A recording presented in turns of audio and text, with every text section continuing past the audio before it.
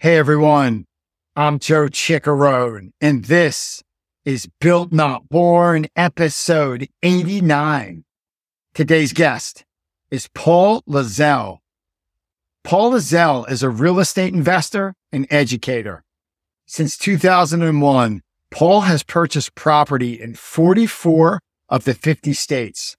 He is the founder of the REO Auction Academy, where he has taught hundreds of investors how to buy real estate from online auctions, bank REOs, and off the MLS system.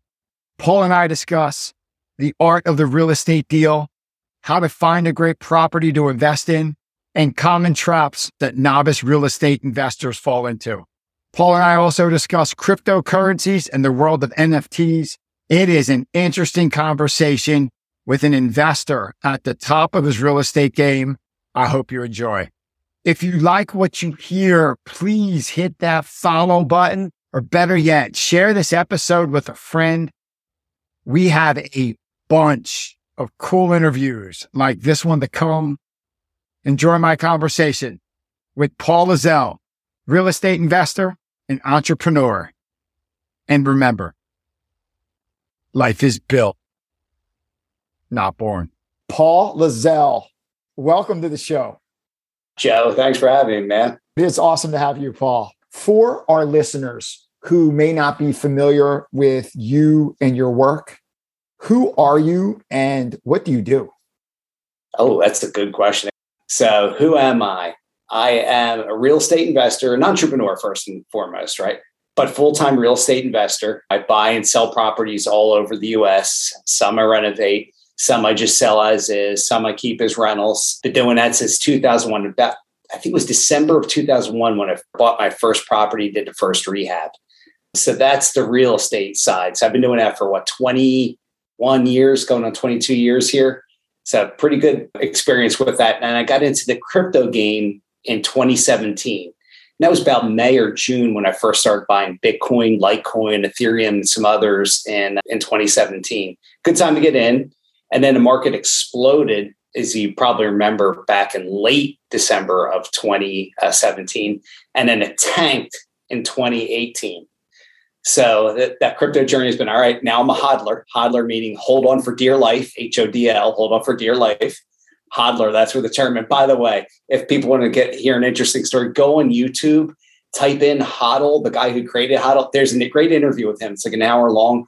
And how he created the term HODL. It turns out he was drinking bourbon. He was totally drunk, trying to trade, and he screwed up the trade. He goes, I guess I have to HODL. And he meant hold. But anyway, it's a great episode. You just want to listen to that one, give a little bit of background there. But like the same thing happened to me. All right, now that it crashed, I'm just going to hold on to it because my vision on cryptos, as it still is today, is long-term. So when I'm buying these, I'm thinking 5 to 7 years down the road. Now, knowing that a lot of cryptos, and let's just say about 80% of the cryptos that are out there right now will probably be gone in the next 3 to 5 years. So now it's just being in the right ones. And it's just researching which are the best protocols out there, which ones have the best use cases out there. Because we're kind of in a crypto space where we were, Joe, back in the .com era, right? The late 90s.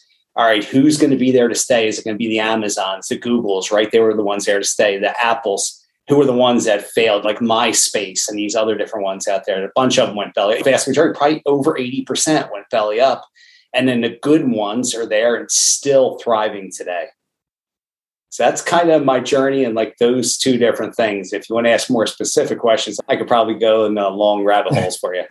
I want to get into real estate. You do it like no one I've ever seen, how you utilize systems and processes, how you so simplify the buying process for online, doing some research.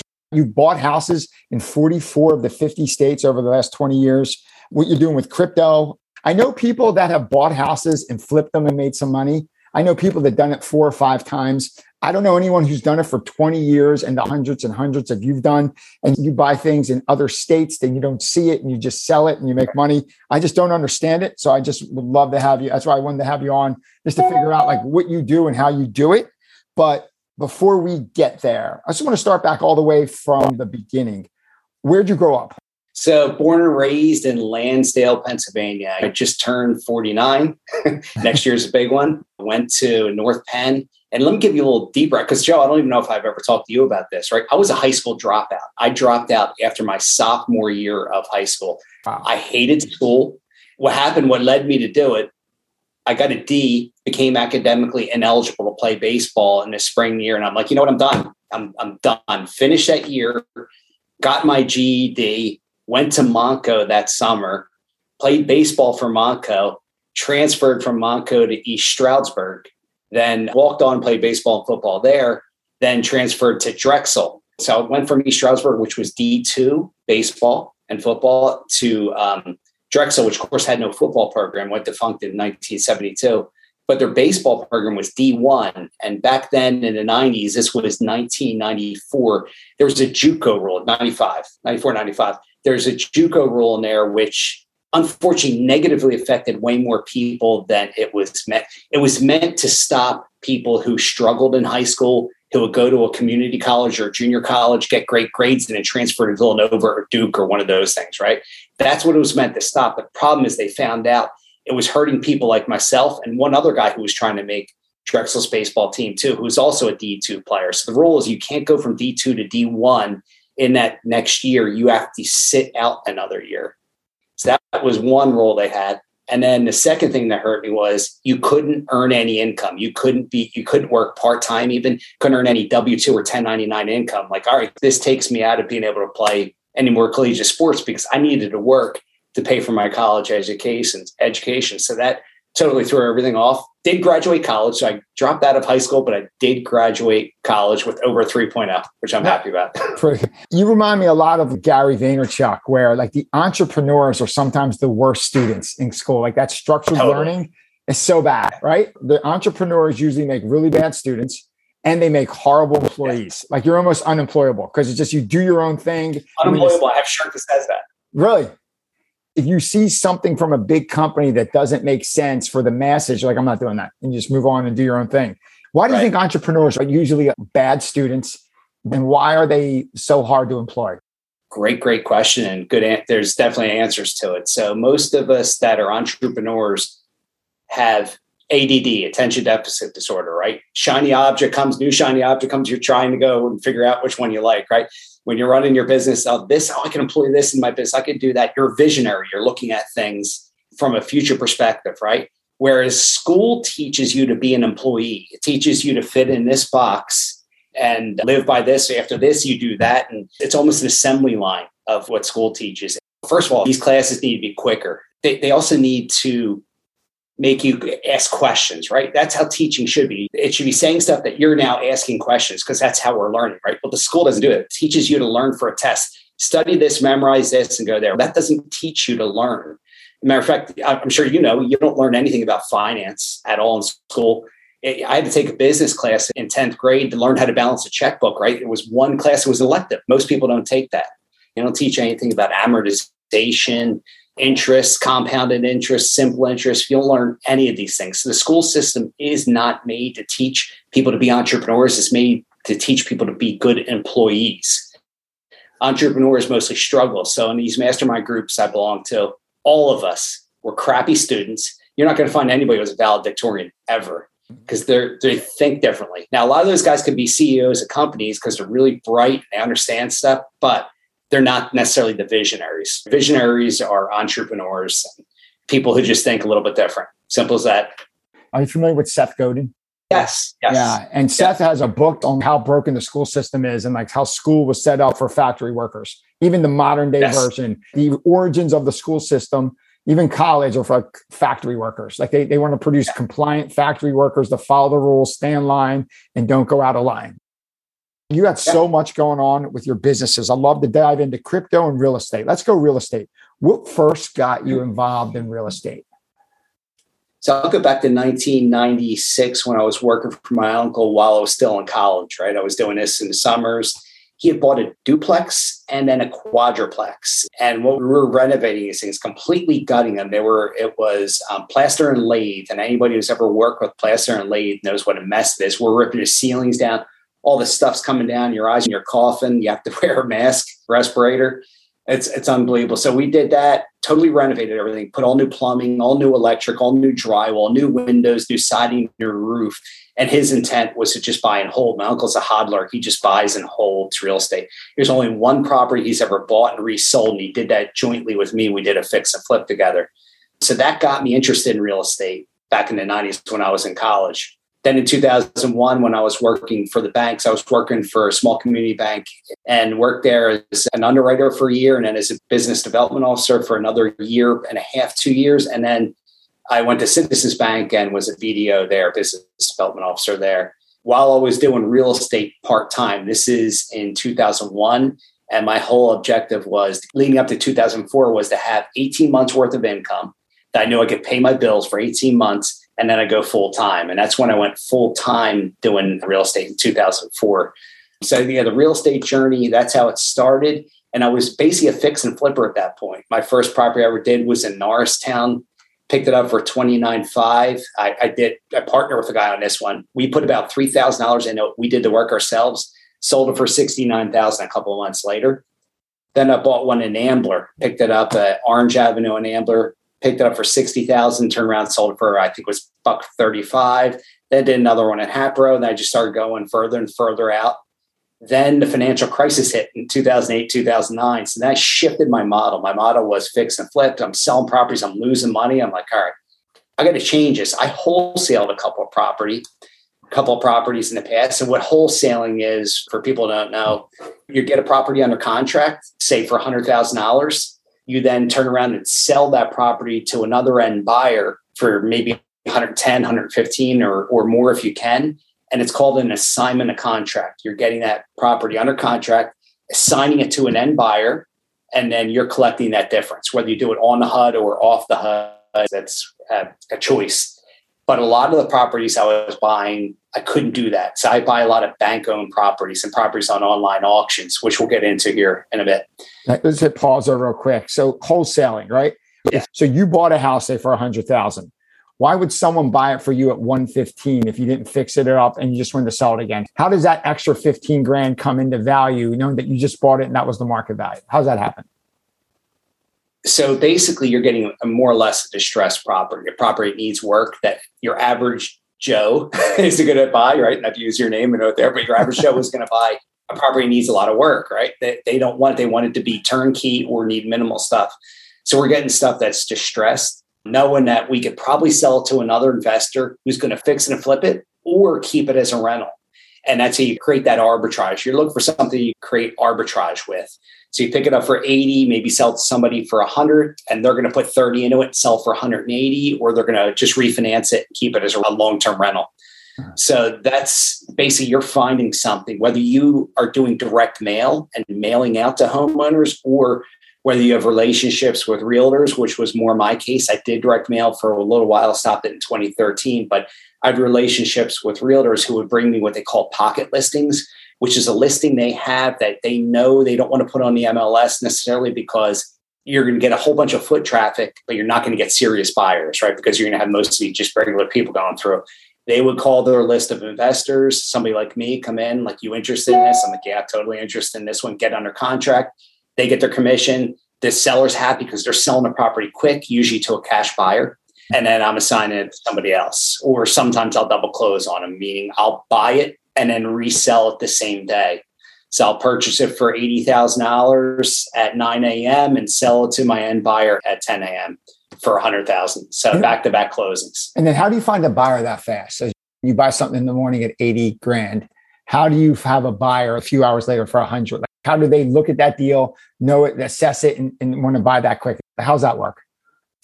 Usually that's building relationships, like whether you belong to DIG, which is a real estate investment group in the Philadelphia area, and know what people like. So then you could have a list of 20, 30 guys that buy in that area.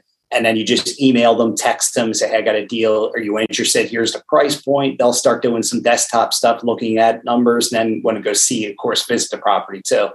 So that's one way. You can also buy postcards, which are cash buyers list, and then mail out to those people. What we did back in the day, we still do it today, is we'll advertise on Craigslist, cheap home for sale, fixer-upper, things that are going to catch investors' eyes, right? Investors are going to want to see this property and okay, there's a deal, there's some equity in there for me. So those are the best ways to do it. Facebook Marketplace has become a very, very good place, but not in every market. So we found when we sell a lot of these properties, Facebook Marketplace might work. It works great in Texas, believe it or not. It works great in other markets, but in the markets like in North and South Carolina, where it's more the mountains or less people or older population, they're less likely to be on Facebook Marketplace, right? You're going to generally want a younger crowd on Facebook Marketplace buying there. So your older people, a lot of times we will advertise, or in an area where it doesn't have great Wi-Fi or cell reception, we'll advertise to newspapers and sell them that way too. So there's a million different ways to skin a cat, believe it or not. Wow. So a lot of it depends on where we are in a country as to which is our number 1, 2, or 3 method of disposition of our property. Let's rewind a little bit here. You flipped the house, made some money, flipped the house, made some money. At what point do you say, not only do I want to keep doing this to making money, but I want this to be my career path? I think this is a business. I could see me going all in on this. At what point does that happen? For me, it happened in the end, early in 2002. After I sold that property, I think we sold it March in 2002. And I saw, we just made 30 grand on something we spent a week fixing up, and picked it up for $29,500. We sold it for $69,000. We netted 30 grand. We split 15. I'm like, I can repeat this and do this over and over and over again. I did have an advantage over people in the fact that I knew contracting, right? I've been doing contract work since I was 16 years old, working for my uncle through junior high school, and of course through college. So I did have that advantage where I could do stuff that a lot of other investors can't or knew what the cost would be to do it. So I had a slight advantage that way. So which gave me even more of an interest in doing this. I'm like, look, I can use my skills. I never have to work for a customer. I could just use my skills to fix up properties and then resell them. So that 2002 was really the point where that happened. How do you evolve from that to literally now you're going online, like these online auctions, buying houses maybe 10 states away that you'll never see and maybe not hold for more than 24, 48 hours? Like, how does buying and flipping morph into that, that just looks like the whole next level stuff? How's that happen? Totally was. And it's a comfort level thing. So as I started buying in PA, I would expand out into New Jersey. I started to go to Pittsburgh. And then we started to go to Ohio and then Indiana and then down into the Carolinas. And what I started to realize was before I got to the Carolinas and stuff, when I was just doing Pennsylvania, New Jersey, and Ohio, was I could do this in any market. I could do it in any market in the country. I don't need to limit myself to just looking in my backyard here in Montgomery County or Bucks County, Philadelphia area. I can start looking everywhere. And now the whole country is my breadbasket to look at. So whereas most investors want to see the property, feel it, touch it, you don't have to do that, especially now. Even in 2008-9, when I first got into what they call virtual investing, virtual wholesaling, virtual fix and flipping, the technology wasn't as good as it is now. It just keeps getting easier and easier and better today. I mean, I can send my contractor with my iPhone here to go take good high resolution video of what the repairs he's done there. So I know exactly what's done, what still needs to be done. So the details and that kind of get a lot easier. I'd say the biggest thing to help us going more out of state and having a comfort level was we started to develop a lot of good relationships with REO agents. REO agents are just basically bank-owned properties. It's for real estate owned by the bank is what REO stands for. So we started to make great relationships with these people, and I would tell them, hey, look, I'm looking to buy in this property. It looks like we're picking up for $60,000. What do you think the value of this property is as is? And what do you think the value is of it fixed up? And they would give us a number. And I'll tell you what, their as is value was incredibly accurate. They got so good, especially these agents that were experienced 10, 15, 20 years doing this. So we started to really rely on people in different markets. And then we got really good. Zillow got way better with being able to comp properties. Now we use Zillow as our number one source to comp properties if we don't have MLS data in that area. And MLS data is multiple listing service. Mm-hmm. Think you're a local realtor who could pull all that stuff up, right? So Zillow may not be quite as up to date, but it gives you great information. What you could do is you can be buying a property in Topeka, Kansas, a 3-bedroom, 2-bathroom, 1,250 square foot rancher, right? And what you can do in a certain zip code, you can do it to a certain zip code, or you could just make sure you're looking at comps that are 3 bedrooms, 2 bathrooms. You can do a range of 1,000 to 1,500 square feet, whether it has a garage or not. You can change the acreage of the land. to really pull up good, accurate comps. So it just makes that so much easier. And then the next thing you got to rely on is what kind of repairs does it need? Because the agent will tell you it may need this, that, or the power's not on, so they don't know if this works, or that, might need a hot water heater, might need no HVAC system. The roof appears to be good, but we don't know. So what we did is we started factoring in pricing. We would come up with $15 a square foot for renovations. And if it needed more, let's say it looked like it needed a roof, we would add $7,000 to $10,000, depending on how big the roof was. If we were unsure of the HVAC, we might add $5,000 to $7,000 for HVAC. And then at the end, you do your little bit of miscellaneous. And then you come up with repairs. So to make math simple, let's say I'm picking up a property for $30,000. It needs $25,000 in repairs. Let's start from the beginning then. $100,000 is the max after repair value, the ARV. $100,000 is that. We're picking it up for 25, call it. We're going to put another 30 into it, which puts us at $55,000, right? And we're going to sell it. We got selling costs, 5-6% for an agent to list it and resell it for us, plus our holding cost, utility costs, maintenance, property maintenance, whether it's mowing yard, shoveling snow, depending where it is, and then the interest, right, that you're holding it.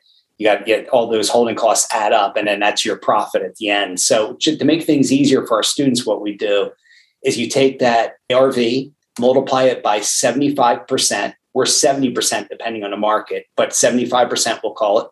That builds in your 25% profit margin.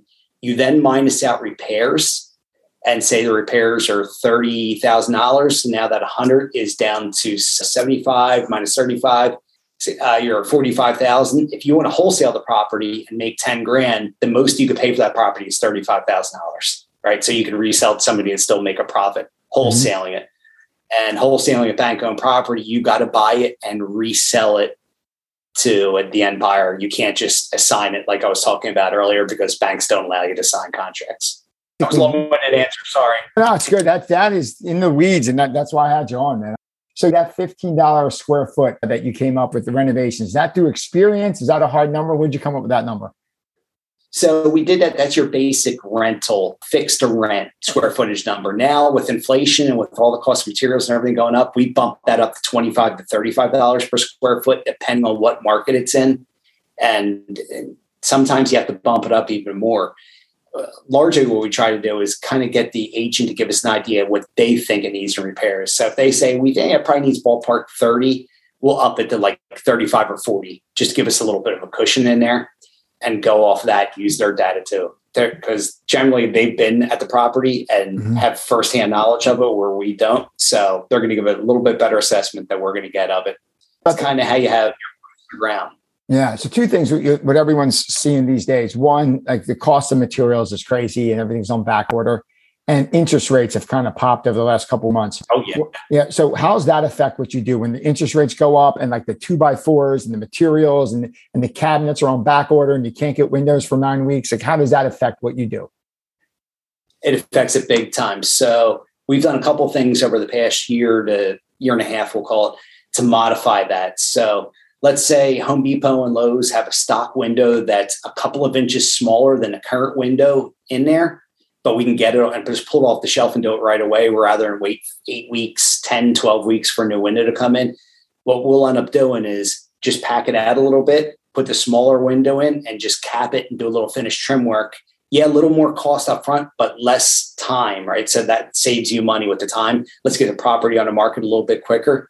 As far as kitchen cabinets, we'll try to rebuild. If we can, if the cabinets are okay, we'll try to repaint them if they need a new touch up and need paint. And then we'll put new countertops on, new appliances to make it pop. Or if not, what we'll do is we'll try to find out what's in stock at Home Depot or Lowe's of a shaker, like a shaker style kitchen cabinet, the basic white or the gray. And we'll build it out to fit that so we don't have this long time waiting for a kitchen order to come in. For a little while, there was an appliance issue where the appliances were taking many months to get. So at that point, we were like, all right, we'll just give you an allowance of $3,000, $4,000, $5,000 for appliances when we're reselling it to them. And that way they can order what they want, get it whenever they end up getting it, right? We can't control that. That's one way around it. If you're going conventional, FHA, unfortunately, I think requires you to have certain appliances, but conventional mortgages, you can get away with doing that. And a lot of people are just going conventional over the past few years. Much easier. Thanks for sharing that. It looks like the principles remain the same when the variables are different. I forget who said this, but like there's a philosopher basically said life is a series of constant adjustments. So like the principles remain the same, but you just got to get creative where maybe you use different windows. You give people like a little allowance to buy their own appliances when they come in. Like you just kind of work with the system and you have to be pragmatic about it.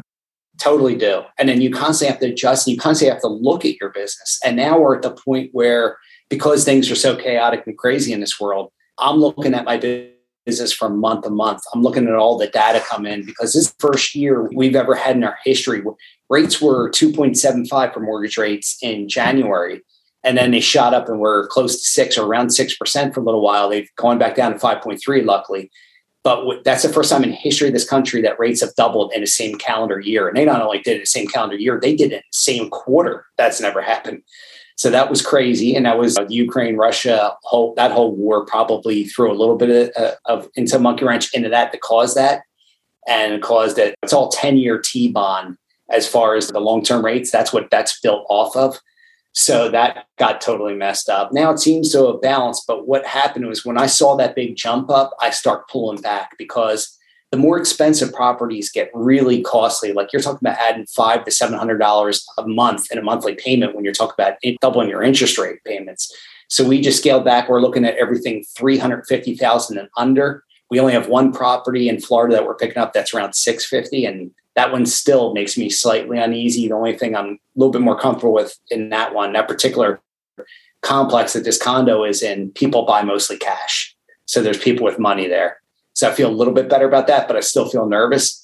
I like to shift and go 250 and under as much as possible. But in this day, 250 a couple of years ago is now 350, right? With the $350,000 house, because the median price has jumped up so much. But getting back to how often you have to look at your business, I used to do quarterly look backs. And then I would get to end of Q2 and I would do a hard look back on the business. What I would do is see, all right, what markets do we do well in? What markets do we struggle in? What price points were working? What price points weren't?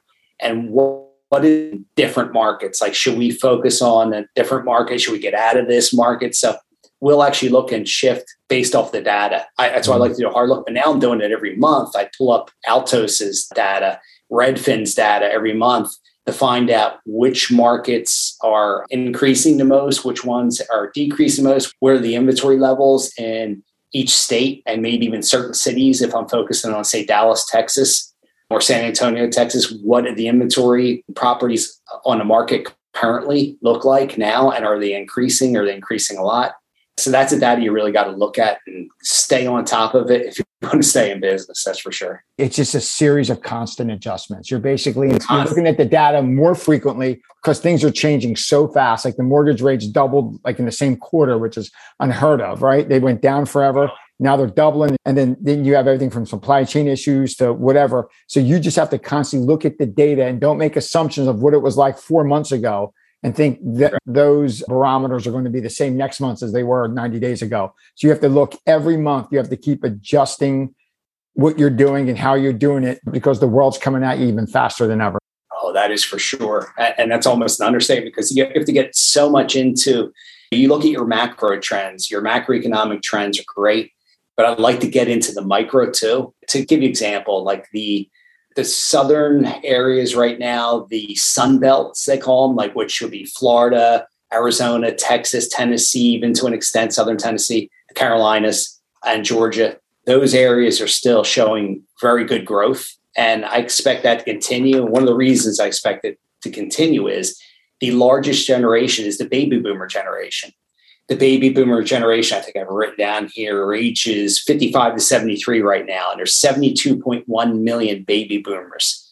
So that's still a lot of people that are going to be retiring over the next 5, 10, 15 years, maybe slightly longer than that. And where do people retire to? They retire to the Sun Belt. So where are the areas where I think there's still going to be growth going in? To me, it's still going to be in the Sun Belt area. You're going to lose people in the Northeast. You're going to lose them in the northern areas. You're going to lose them in maybe in the coast as California continues to get more and more expensive and pricey and hard to live in, as New Jersey does, as New York does. Some of these states that are so expensive, they're going to price themselves out and people are going to shift to these less expensive states like South Carolina, Florida, Georgia, Texas, Nevada, where people have gone, and Tennessee. These are the markets that are booming. And other markets have shifted. Since last year, Joe, since I moved to Naples, Florida, I follow Redfin, right? Redfin gives great data. Actually, you just type in your address if you want. And what it'll do is it'll give you updates on your property from month to month, what your price point is, how much you gained or lost. So from the time we sold our property last year, it is going up 11% in the past year. Do you want to take a guess at what my property in Naples went up in the past calendar year? It was 41%. Almost 41% in that same calendar year.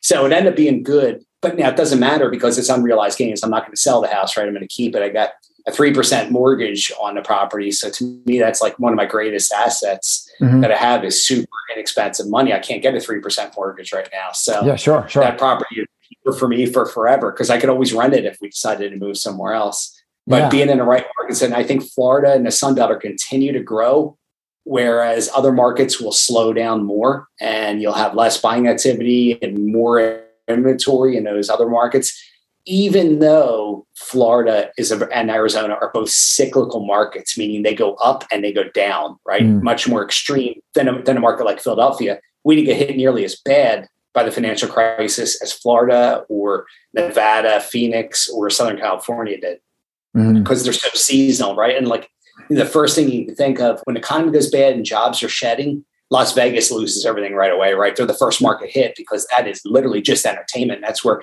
companies cut all their trips to Vegas.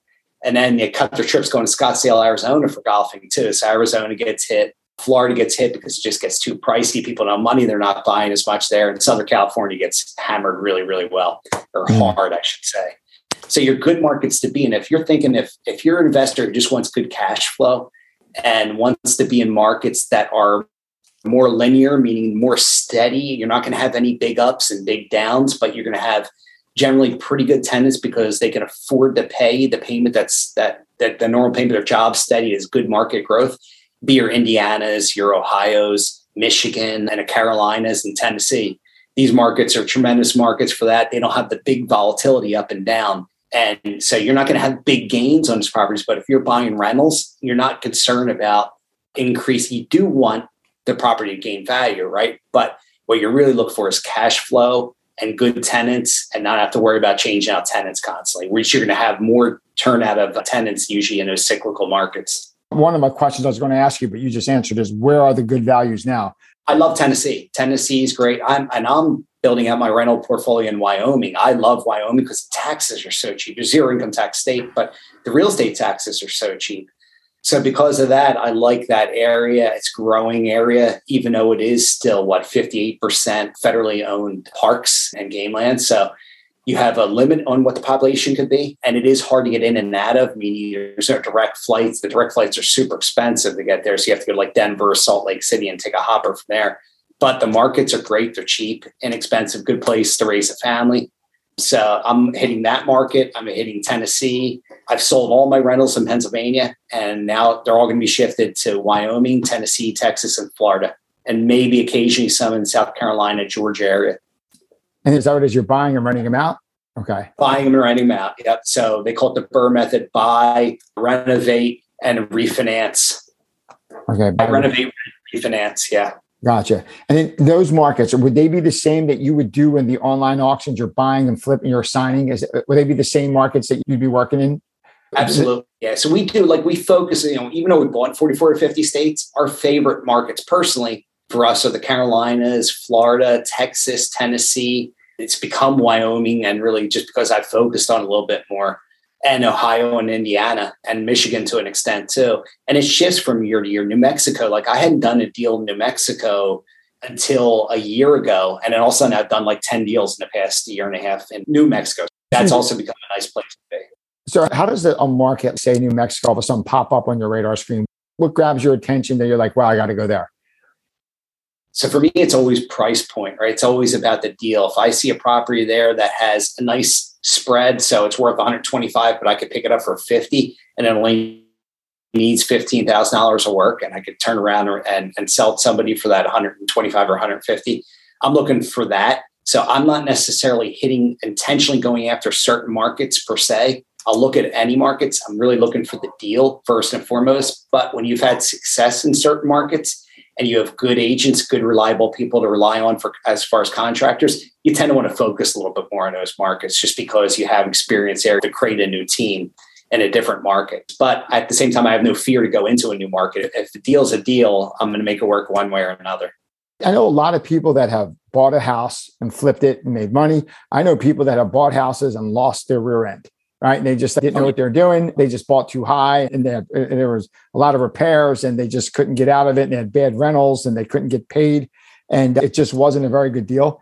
So fast forward, what are some of the common mistakes you see people that buy real estate? Say a newbie, say someone's just getting started. What are some of the common mistakes you see them do? Two things. They'll either FOMO in it, fear of missing out, and they're trying to jump in a market and they overpay for it. They overpay it, or they didn't do enough due diligence on the property. They buy it, and then you find out it has additional, like maybe it has foundation issues that you got to repair, which are much more costly.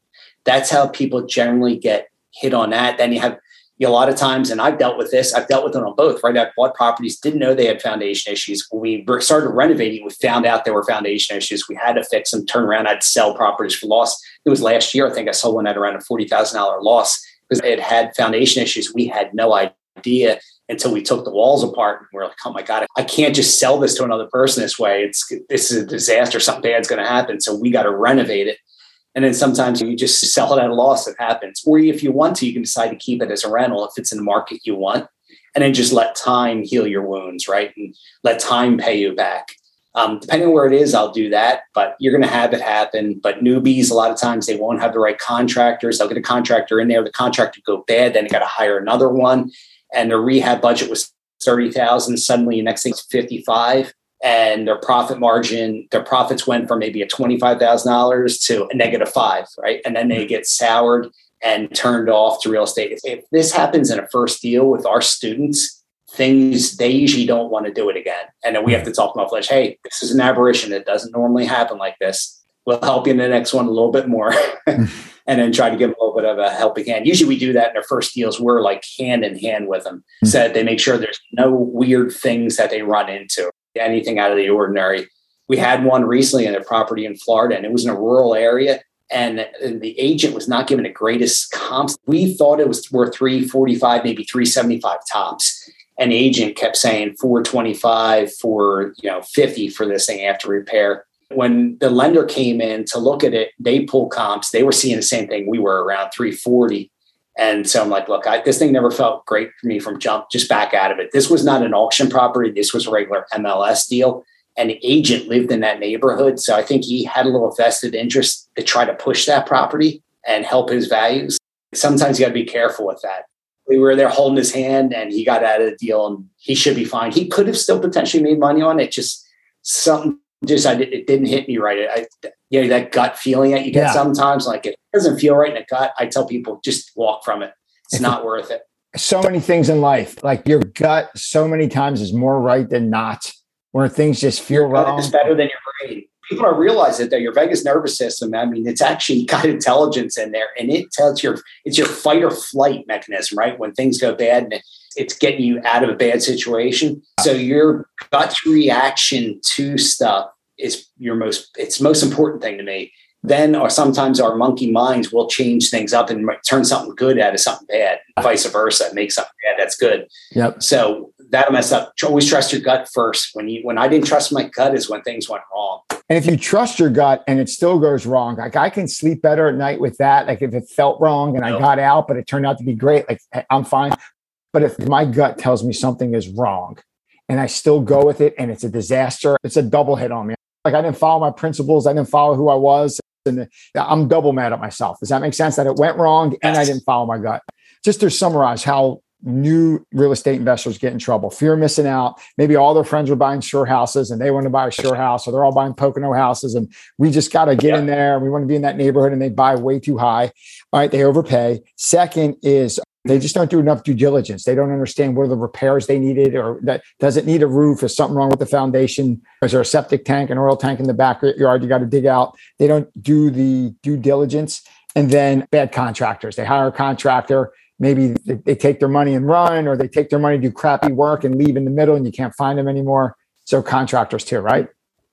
Big time. And then the last thing to add on to that is you want to have multiple exit strategies, right? So you want to look at a property and say, okay, if the fix and flip thing doesn't work here, can I turn around and refinance this thing and rent it out and cash flow it? Meaning, if my monthly mortgage payment, tax, insurance are $1,500 a month, could I rent it for $1,800 a month? So I got some built-in cushion. I'm generally look for $300 of positive cash flow per month from a property.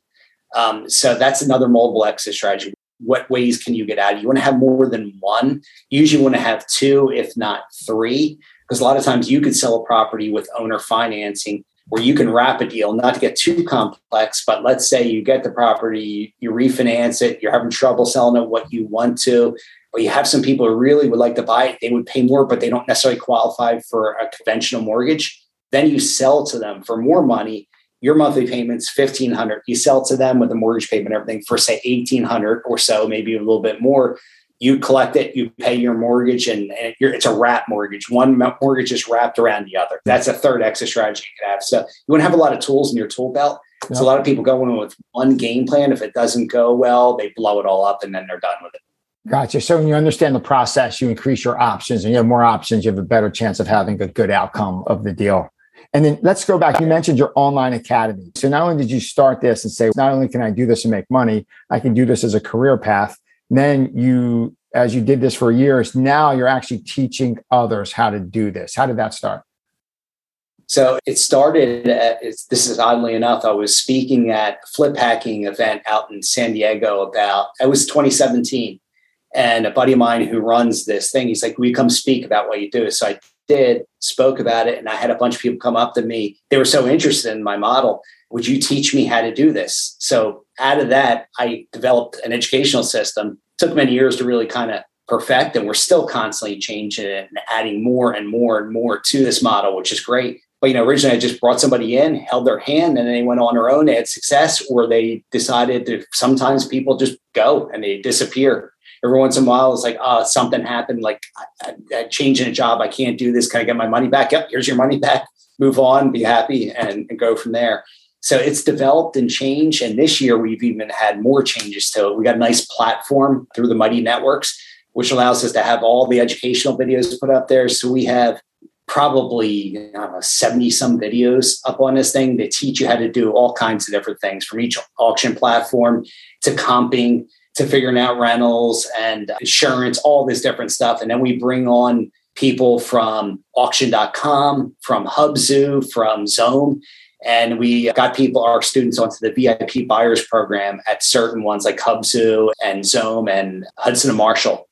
And so now we've just been able to give them so many different things, national title company to work with, a national home insurance company. So it makes everything more simplified and easier. Stuff I wish I had many, many, many years ago, but it just keeps getting better and better and better. As I was telling you before, the technology and everything just keeps getting better and better. Mm-hmm. The thing that slows us down, Joe, the biggest thing that always slows us down is the same thing, all the government. So you can only go as fast as the government does. And sometimes they take forever to record the deed or the mortgage, or when you're going for permits. So these certain townships take forever, that it always slow down the processes. We could be so fast as entrepreneurs. The technology makes things so much quicker and better. That's been one of our biggest hurdles. We'll never overcome that because government's always going to be what it is. It's a hurdle. It's an obstacle that you got to figure out and work around and work within the system, unfortunately. But everything else gets quicker and better with technology. So real estate, as say jiu-jitsu or whatever business you're in, you have to utilize the principles, the systems, the processes, simplify it as much as possible, have a standard procedure, and then be able to have a little bit of procedure. Yeah, and pragmatic approach. We're knowing that, and you get to a point where you can give yourself a couple options where you can either rent it out, or you could sell it, or you could hold it. Understand the system enough and the process enough that you potentially have different options, so you could have different outcomes. That pragmatic approach with the systems and processes. What's the hit rate? Say you bought 10 properties. Out of the 10, say baseball, you're batting 300, you're in the Hall of Fame. If you bought 10 properties, how many make money and how many you're like, you know what, that one just didn't work out? What would you say? Generally, what we're doing now, I've done as many as around 134, 135 properties in a year, but the sweet spot I'm at now is between 60 and 80 properties per year, personally, that I'm doing, not including student stuff. With that, I would generally have anywhere from 2 to at most 4 per year, where I'll have a loss or a slight loss, or occasionally that $40,000 loss that you have on when a foundation issue on. Most of our losses, honestly, are in the $500 to $5,000 range. So they're very, very minimal losses. And we have ways to kind of protect that and make sure that that does happen too. So you were talking about the systems and processes. When we're looking at these properties, we have several different spreadsheets we use. One of them is our wholesale spreadsheet. Or look at the deal. Can we wholesale this property and make $10,000 net on this property? And then what's next one is our wholesale. Wholesale means you're not doing a full scale renovation. Let's say you're doing paint, carpet, maybe putting new appliances in, minor stuff, right? You don't have to change systems. You don't have to change kitchens or bathrooms. That you're just cleaning up, making it look nice, landscaping it, spending maybe 10, 20 grand instead of 50, 60, 70 grand on a full scale rehab, and then see what your profit is. And then go to the full scale rehab. So you're looking at 3 different things, potentially 4 if you want to look at it as rental too, because we can look at it 4 different ways. But let's just say rentals off that we don't want to do a rental here.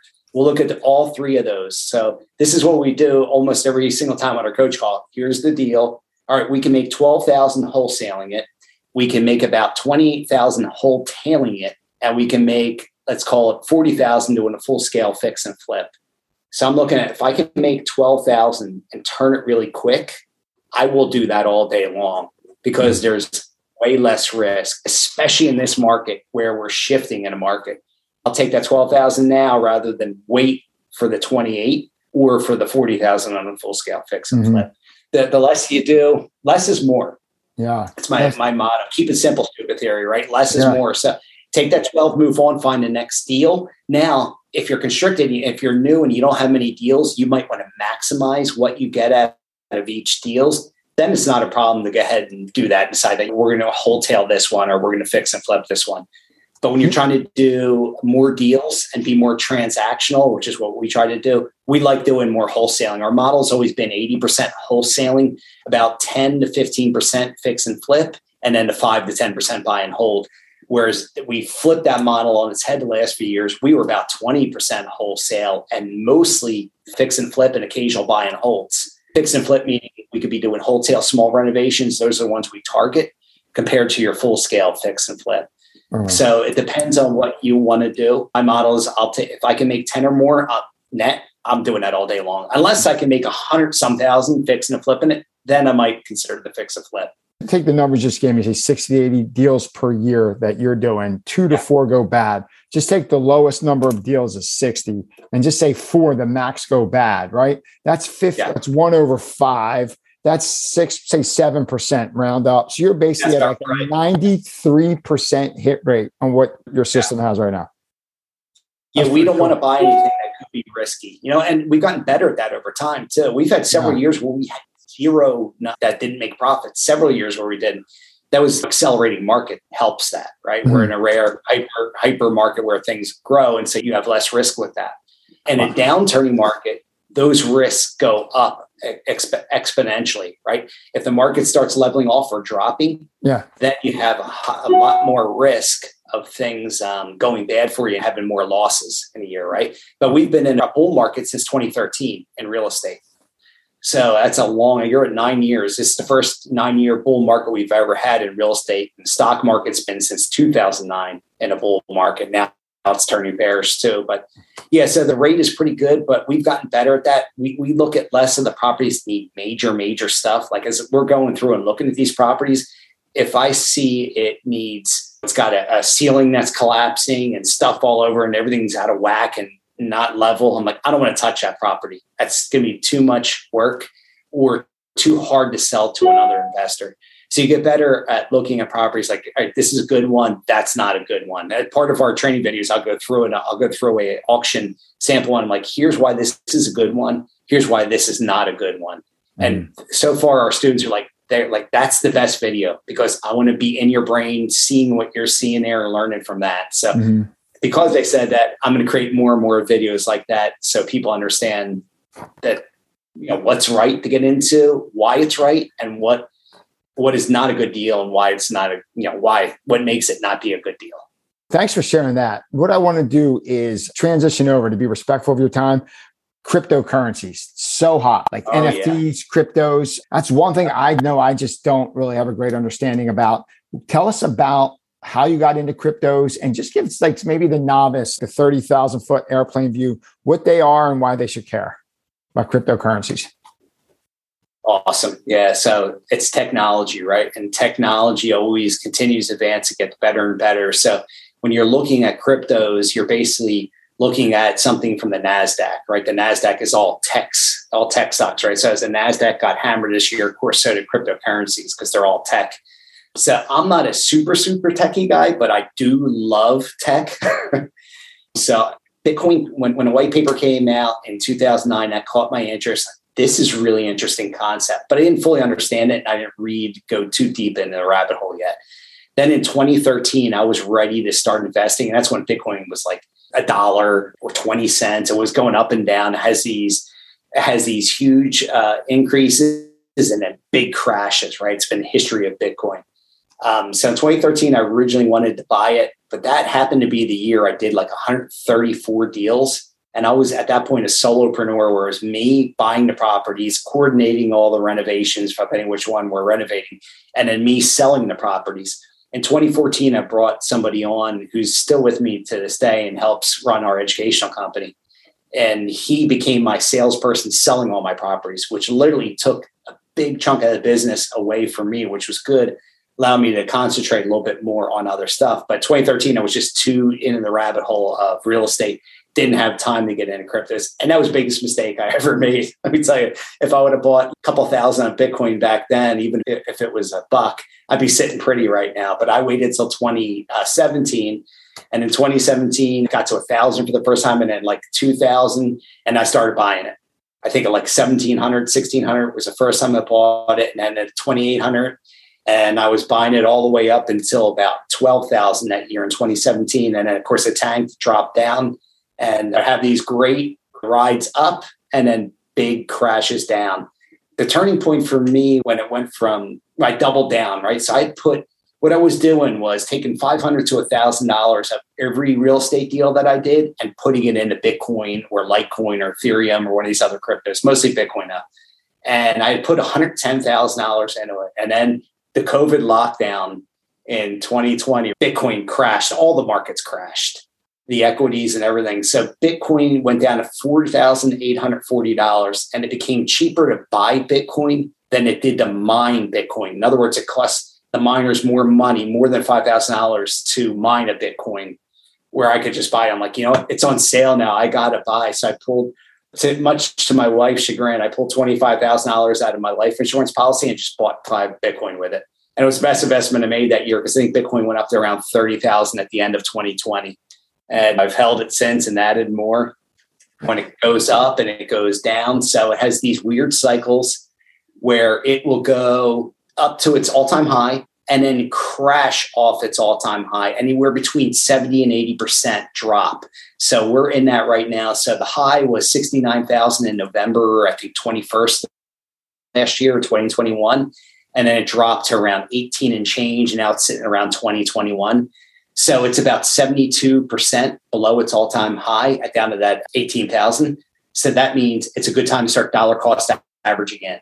It could go down further. Looking at the charts and looking at the way things are going, there's a floor of 12,000, but you're most likely going to be able to pick it up between 14 and 17, call it.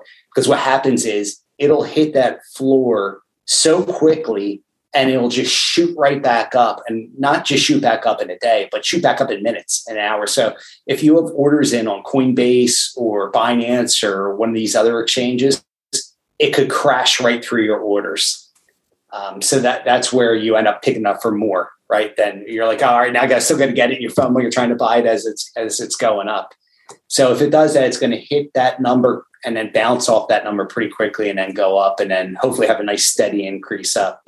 We still have one more down leg, I think, Joe, in this one. But the crypto, the technology of it is so awesome. And there's ones that are great. Most are going to fall apart. So now what I've done is I've taken the time to research and pick my favorite cryptos largely based on their teams, the CEO of the company, what his philosophy is. Does he have a good plan? Does he have a great team that's working with him? Just like you're looking at any stock, right? You look at the CEO of the company, you're looking at what their future projections are, how they're going to get there. Do they have a good team, a good core team? So you can look at cryptos even more easier than you can with the stocks, because the people are out there regularly on YouTube being interviewed, and you can pull up all the interviews from them, find out what their game plan is, what their team's like, how they're building, and what they're doing. So it's pretty incredible that the whole crypto thing, the whole crypto space and what's coming, and NFTs. We can touch on NFTs pretty soon, Joe. These iPhones will be an NFT. Really? So NFT, non-fungible token, right? NFT? Non-fungible tokens. So everything will be on a blockchain. And the reason I'll be able to call them NFTs, a lot of people are selling houses now as NFTs. I haven't ventured down that path yet, but I may do that in a short term. But everything's going to end up being an NFT. So this will be recorded on a blockchain, this phone. So it'll know it's mine, right? So I'll have definite ownership, and it'll show exactly who the owner is. I'm sure there'll be ways around the system, right? But you'll be able to sell it as an NFT. It's just a whole new future, a whole new thing. Almost everything will be an NFT. A car is going to end up being an NFT. You know, a lot of people's houses, as I said, will become NFTs. Wrapping up the crypto and NFT conversation, say someone is like, you know what, I just bought mutual funds my whole life. I'm interested in NFTs. I'm interested in cryptos. Where's a good place for the average person to start to say, listen, I'm at ground zero. I heard it on the news a couple of times. I don't even understand it, let alone I put money towards it. What would be a good place for people to start to get their base knowledge? So there's a lot of great resources now. What I did in 2017 originally, and even 2013 when I started looking at them, was going on YouTube and just typing in something about Bitcoin or something about Bitcoin Cash or Theta, one of my favorite projects out there. That's one way. Then you've got a whole bunch of different websites like coinmarketcap.com, coingecko.com, bitcoinnews.com, or news/bitcoin.com.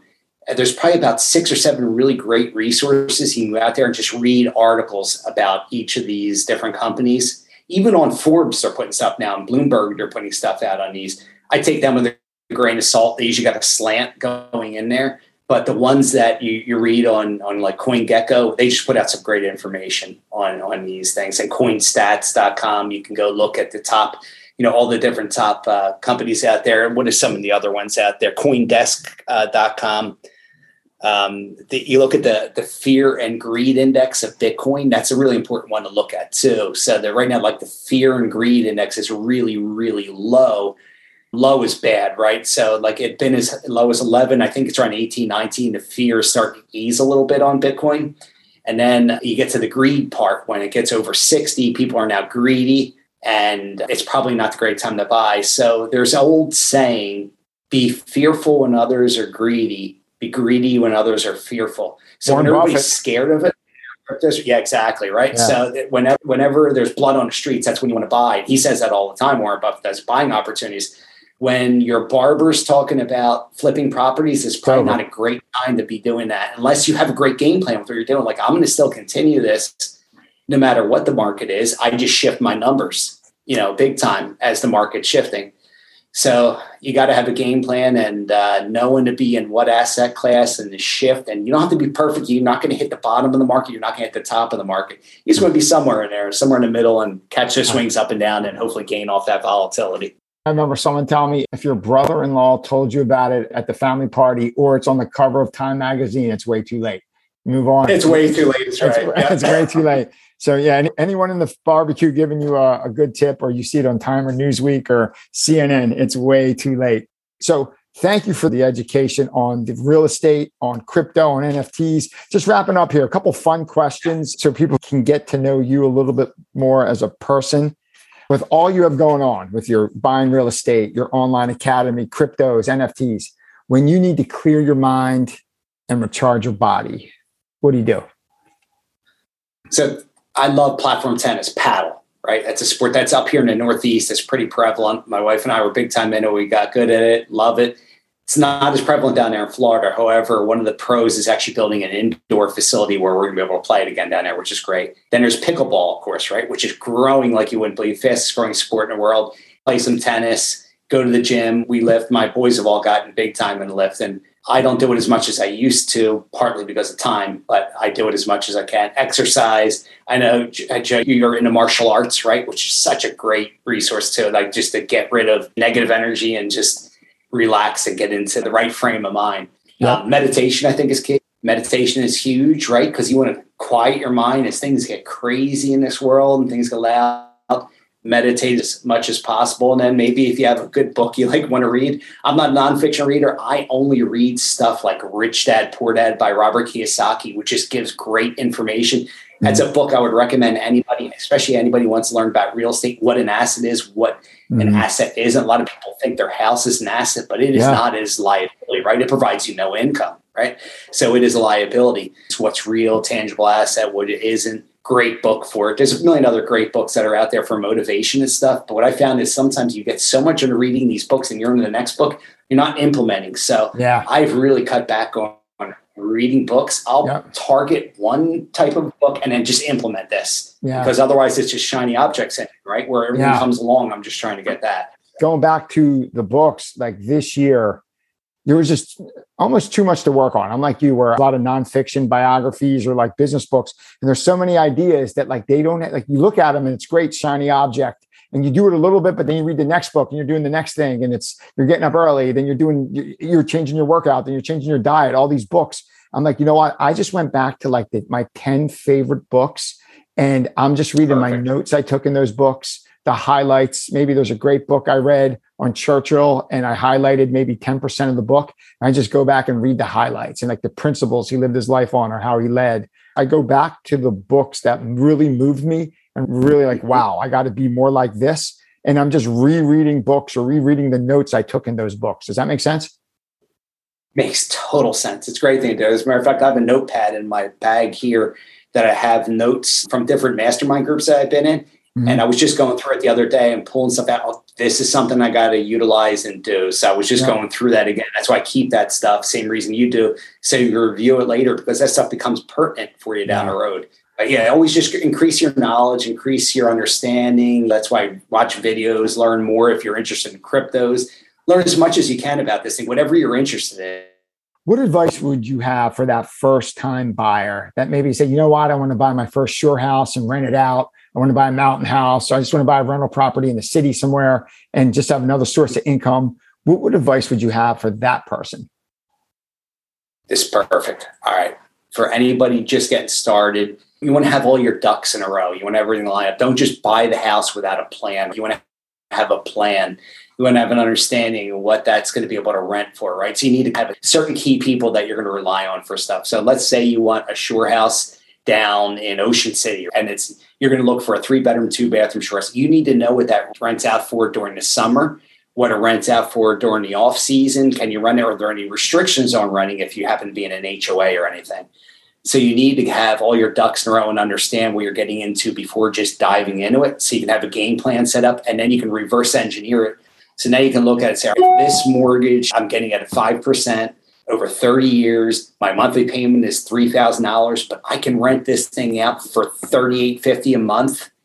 Then I'm doing that. Right now, I know it's a deal. I'm safe. I'm good here. I'm covered. I'm going to have somebody else pay my mortgage down, and I'm going to have an asset when all is said and done. And if you have a shore house, then you might just block out. If you're doing Airbnb, you might block out a couple of weeks that you want to utilize it, do it, and block them out early, and then run it out, and you have your free shore house.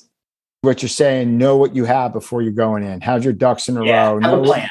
Have a plan. Just have a plan. Know what it's going to rent for. Know what the HOA says. Know what your mortgage rate is. You know what it would rent for in July and January, Christmas week, end of the summer. Have all that in a row and don't do anything without a plan. Yep. Write out everything. Get on one of those little yellow pads and just write out any question you have in there too. Write it down. What happens if this? What happens if that? Make sure you have contractors that are ready and able to go do repairs quickly. Yep. So you need to have a lot of things in a row, or maybe you have it professionally managed by a company out there that handles everything for you. Now you have to factor in a 10% to pay the property manager, right? Yep. And cleanings and all that kind of stuff. See, you want to have all your ducks in a row. Just make sure you're covered and you know what you're getting into. Eyes wide open and have a plan. Makes sense. Yeah. Last two questions. If you could spend a day with any historical figure, alive or dead, who would it be? Okay. The easy one everybody would say would be like Jesus, right? I wouldn't want to hang with Jesus, right? But I'll give you a different one. It's not everybody's going to answer. Thomas Jefferson. I love Thomas Jefferson. He's my favorite founding father by a lot, maybe because I'm a classic libertarian. He was a hardcore libertarian. He understood you want small government, hands off, less interference. Small government is the best government there is. So I would love to hang with Thomas Jefferson and pick his brain. Wow, down Monticello, that'd be great. Last question, Paul. If you had to get a quote or a saying tattooed on your body, what would that quote or motto say?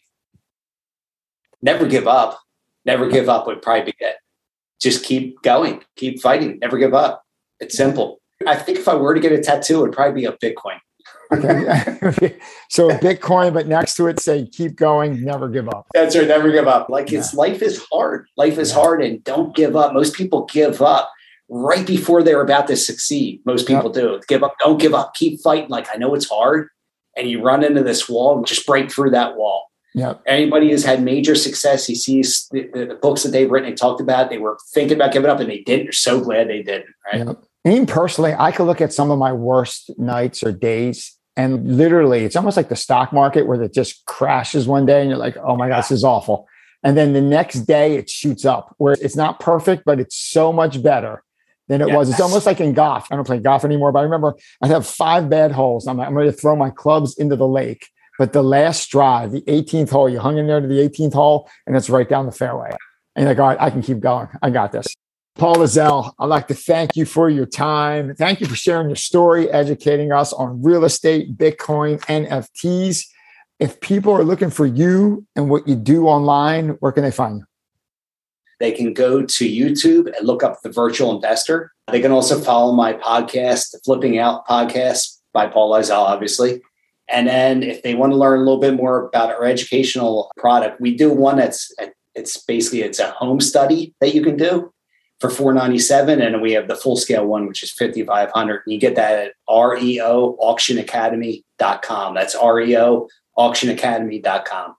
So Virtual Investor, your website, your podcast, Flipping Out, or your reoauctionacademy.com, where I will put all of these in the show notes. So if anyone's looking for you or looking to learn more about what you do and how you do it, they can find it, all the links in the show notes. Paul, awesome to see you, man. I appreciate it, brother. Awesome seeing you too. Keep going, man. Thanks for sharing your story. You're one of a kind, dude. I appreciate you. Thanks, man. Likewise. Right back at you, Joe. Love you. Miss you. We'll catch you definitely soon. Hey, everyone. It's Joe. Thank you so much for listening. Hope you enjoyed the episode. If you could, please give us a 5-star rating on your podcast listening app, or better yet, share the episode with a friend. That really goes a long way of helping the podcast grow and connecting it with a bigger audience. Thanks so much. Talk soon.